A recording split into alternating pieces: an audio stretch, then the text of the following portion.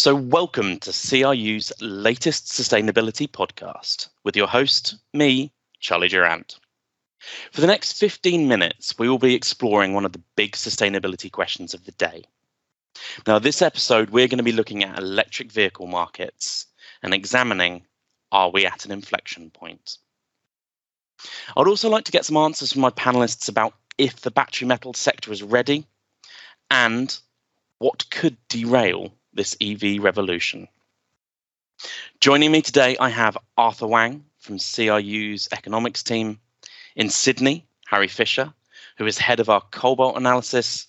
And joining me in London, James Jeary, who is leading our research into lithium markets.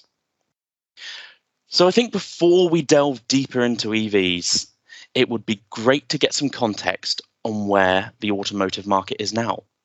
So Arthur, how have automotive markets performed in 2021, and when do you think they're going to fully recover from COVID? Thanks, Charlie. So in our early forecast this year, we were still expecting the auto sector to recover from the pandemic due to pent-up demand. However, the chip shortage, we already know, kicked in, which I would describe as a combination of different events, with the snowball effect of the pandemic being the primary reason. So the production disruptions caused by the chip shortage have worsened, I would say, sequentially as 2021 progressed. Q2's figure were bad and Q3's figure were even worse. Not only for production and inventories, but also for sales due to order delays from automakers. Therefore, in our latest forecast, we have made pronounced downgrade to our near-term 21-22 light vehicle production outlook, basically for all major regions. So our central view is that production will be pushed to 2022 and post-COVID recovery will start to kick in gradually from next year. And Arthur, you mentioned there the chip shortage. When do you start thinking that's going to begin to soften, or is that going to be hitting us for a while longer? Well, there are still no solid evidence proving that the chip crisis is going to end soon yet, but we already seen some soft evidence suggesting the situation may have started to improve. As you may already know, now the chip shortage is mainly due to the back-end semiconductor packaging and testing part of supply chain. And for the second half of the year, the disruption is more related to this kind of issue. But because of the COVID breakdowns and the associated lockdowns and consequent labor force shortage in Southeast Asia. So we have seen the COVID new cases pass its peak in this region since the end of August and early September, which is a good thing. So I would say the lifted lockdown measures may help to restore chip supply chain a little bit. And we have also seen the used car price in US pass its peak in end of July, early August, which may also act as a proxy, showing that the chip situation is improving. I mean, in any case, most of the automakers already started to adapt their strategies when producing cars. For instance, some may already trim down the technology used in cars to reduce the number of chips per car, and some are offering retrofit service for those customers who are willing to take delivery of cars without certain chips installed. I mean, all in all, the above factors could all help to alleviate the chip shortage impact. So that's really interesting, Arthur. So just to correct me if I'm wrong, what you're saying is markets have been weak through a variety of different reasons, be it COVID, be it chip shortage, but the market is beginning to take some actions to deal with that. And reducing chips in vehicles seems to be one of those actions. Now, Harry, to me, it sounds like that probably isn't going to be an option for many of the high-tech EVs that we see on the market. So how is this kind of chip shortage affected EV markets? So similarly to combustion engines, we have also seen some kind of non-critical chips be removed, and some models start to be delivered without as many chips as before, and as Arthur said, an offer to retrofit those chips at a later date. But in general, the EV market has not been impacted in any way, really, particularly compared to combustion engines. We haven't seen any real impact on production, and definitely not on the sales numbers. And really, there's a few different reasons for that. The first is that EVs are still quite a relatively small proportion of the total fleet size of most of the major OEMs. So it's quite easy to kind of protect and shield that part of their supply chain. There's also some kind of policy pressure, such as in the EU, from emissions targets for their total fleet. And obviously with lower combustion engine production, if they maintain their EV production, then that really helps with their overall emissions intensity. And also kind of from a shareholder perspective, electric vehicle and the EV strategy is becoming increasingly important for the car producers. And as a result, they need to be very careful to kind of not be seen as diverging from the strategy that's already been announced. So overall, we haven't incorporated any changes to our EV demand or sales forecasts this year, and we don't see it having an impact going forwards. That's really interesting. It was interesting what you said there about prioritization of EVs and to some extent them being the future. James, question for you. I find it very hard to think about electric vehicles without thinking about China. So what feedback are we getting from our China offices on how the EV market is running in China? Yeah, the electric vehicle market in China this year has outperformed all expectations, really. We look back at the start of the year, we were expecting about 2 million sales of new energy vehicles this year. Now, we're basically already at that level. We've actually exceeded that level already. The past couple of months, we've seen record levels of sales, well over 300,000 units a month. So we're on track probably for about over 3 million units this year, which again, at the start of the year, this was kind of unheard of, really. There's a couple of reasons why that's happened. There's an increased availability of cheaper, affordable models in the country. For example, the Hongguang Mini is the most popular vehicle so far this year. It's a tiny car with a tiny battery, and it's actually been outselling Tesla so far this year.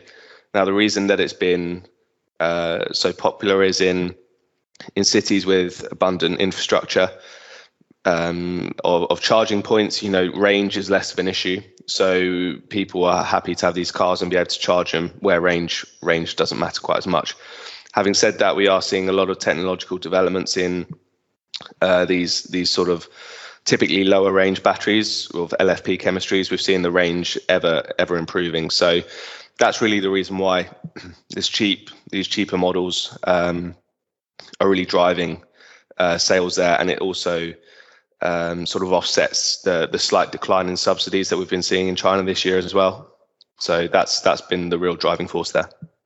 And in one sentence, could you just quickly sum up the difference between an NMC and an LFP for any listeners who aren't aware of what the difference is? Sure. So that relates to battery chemistry. So LFP is lithium iron phosphate, NMC nickel, manganese, cobalt. So NMC is nickel containing, and that's for improved range and performance. LFP with no nickel in, and typically lower range. But as I said, yeah, we're seeing technological developments where LFP is approaching parity with some of the lower nickel containing cathodes. And LFP generally cheaper? Yes, correct. Right, cool. Good. It's always a nice number of abbreviations in EV or electric vehicle markets, so I think it's good to establish them. So as you said, the Chinese market is seeing pretty rapid growth. So Harry, over to you. Is this an inflection point, or is this just 1 year of strong growth? What do you think going forward? So just going back to what Arthur said at the beginning, the EV sector has kind of really bucked the trend compared to the broader auto market. And then throughout the pandemic, if anything's been a very, very good thing for the EV transition. A big part of that is we saw very generous subsidies in Europe, for example, and that's meant we've got very strong sales in Europe. And we've also seen a turnaround in the US with some positive policy changes from the Biden administration. So in 2020, sales grew about 37% year on year to about 3.3 million units. But this year they'll be even stronger. They'll grow about 85% year on year, and are likely to exceed 6 million units of sales this year. Importantly, now we're seeing a drive from China, as James said, from Europe and from North America. So we've got all of the major automotive markets really driving sales growth. And so, in answer to your question, this period I think is a turning point for EVs, and we'll see continued strong growth in the midterm. From the kind of mid-2020s, we expect that electric vehicles will reach cost parity with combustion engines, and as a result, we'll start to see an acceleration even more than we are now of demand for EVs. So electric vehicle penetrations are around 7% this year, and we expect it to rise to about 15% by the mid-2020s. So a kind of follow-up question to both you, Harry, and to you, James, is, so COP26 obviously getting a lot of attention this year.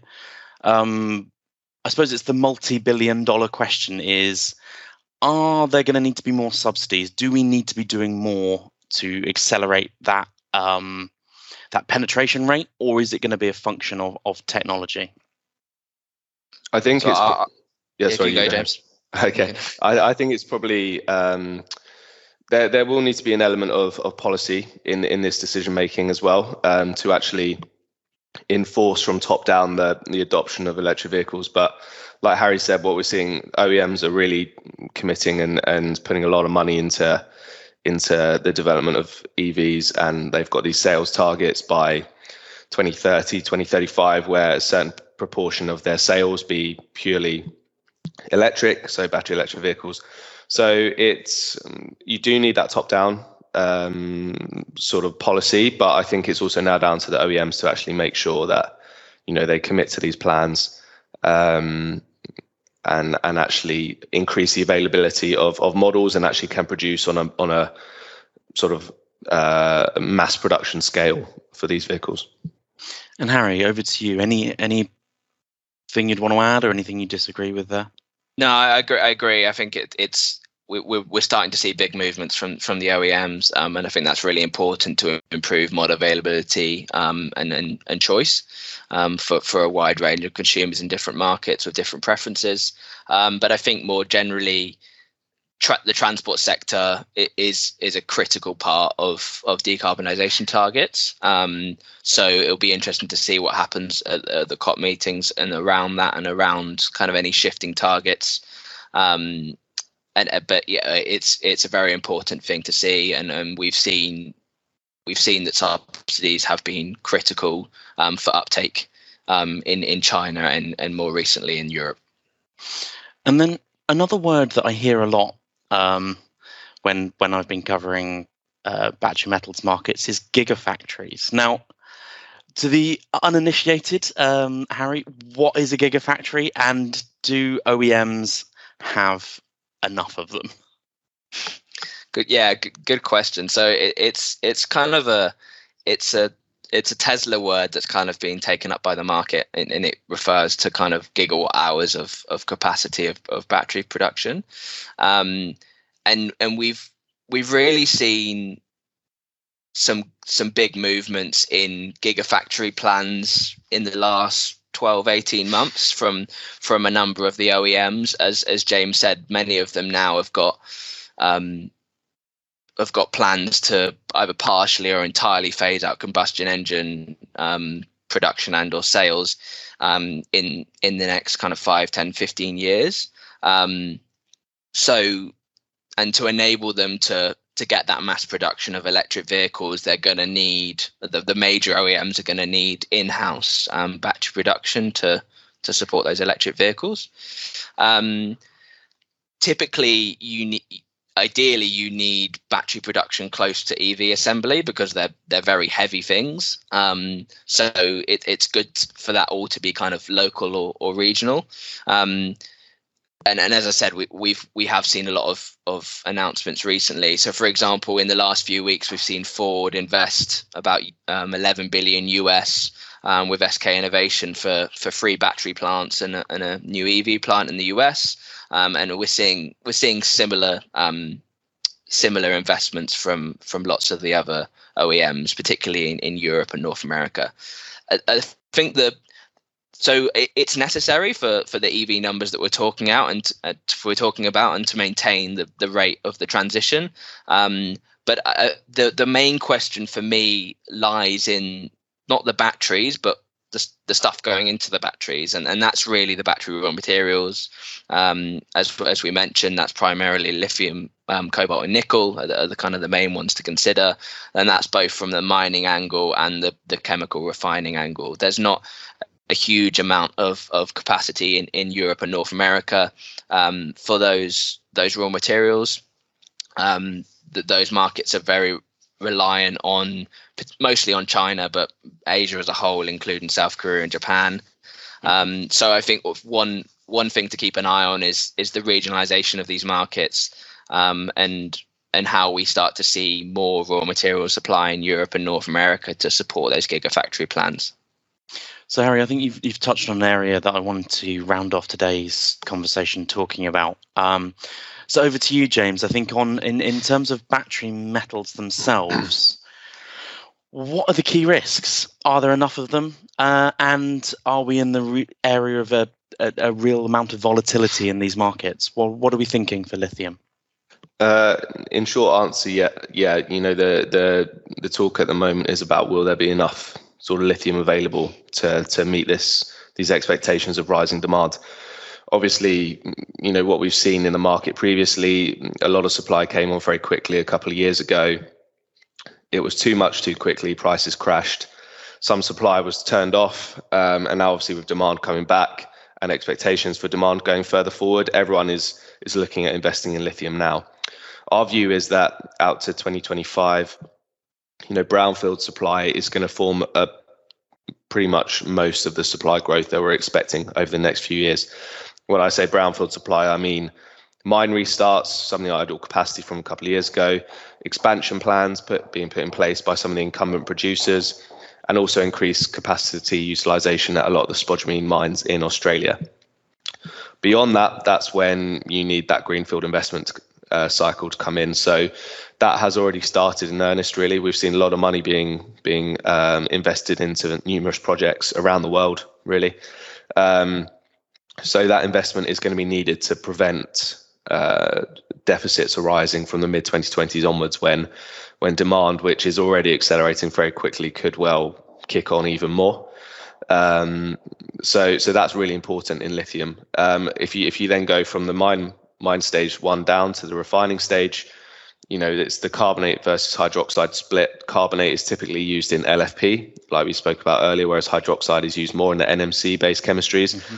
And very clearly, there's going to be a market for both going forward. So it's making sure that there's enough capacity for both. Okay. And Harry, from the cobalt side, what's the risks you're thinking from this change in our EV view? So similarly to James, given the acceleration of demand over the mid to long term, we will need to see new supply investment to support that demand growth. I think one of the bigger risks for cobalt, which is different to lithium, is on the demand side, though, and specifically on the technology, for various reasons, from ethical supply chains, cost, and other issues. Cobalt is increasingly trying to be removed from battery chemistries, but it's very critical for the overall stability of the battery. It typically stops it overheating, and can cause fires in some of the higher nickel NMC chemistries where cobalt is a lower proportion. So that's kind of a risk to the cobalt outlook, is if there's any major changes in technology that impacts the intensity of cobalt in those batteries. But at the moment, we're still seeing a very healthy picture because of the importance of cobalt for the stability. Thanks, Harry, and thanks, James, on that. So if you would like to learn more about CRU's battery metal services, please do contact myself, Harry, or James, and we're more than happy to talk you through any aspect of them. So I'm going to wrap up today now. I think what I've learned is that EV markets are hot and battery metals are set for a period of huge demand growth. There's some challenges in terms of their supply chains, but from what I've heard, I also think if we're going to see penetration rates exceed our base case, we're going to need to see more support and subsidies, announcements from COP26, as well as further investments from OEMs, if the kind of spectacular growth that we're seeing at the moment continue into the long term. So I'd like to thank all my panelists today. And yeah, it's been a really interesting discussion. Please join us next time where we will be tackling yet another sustainability issue.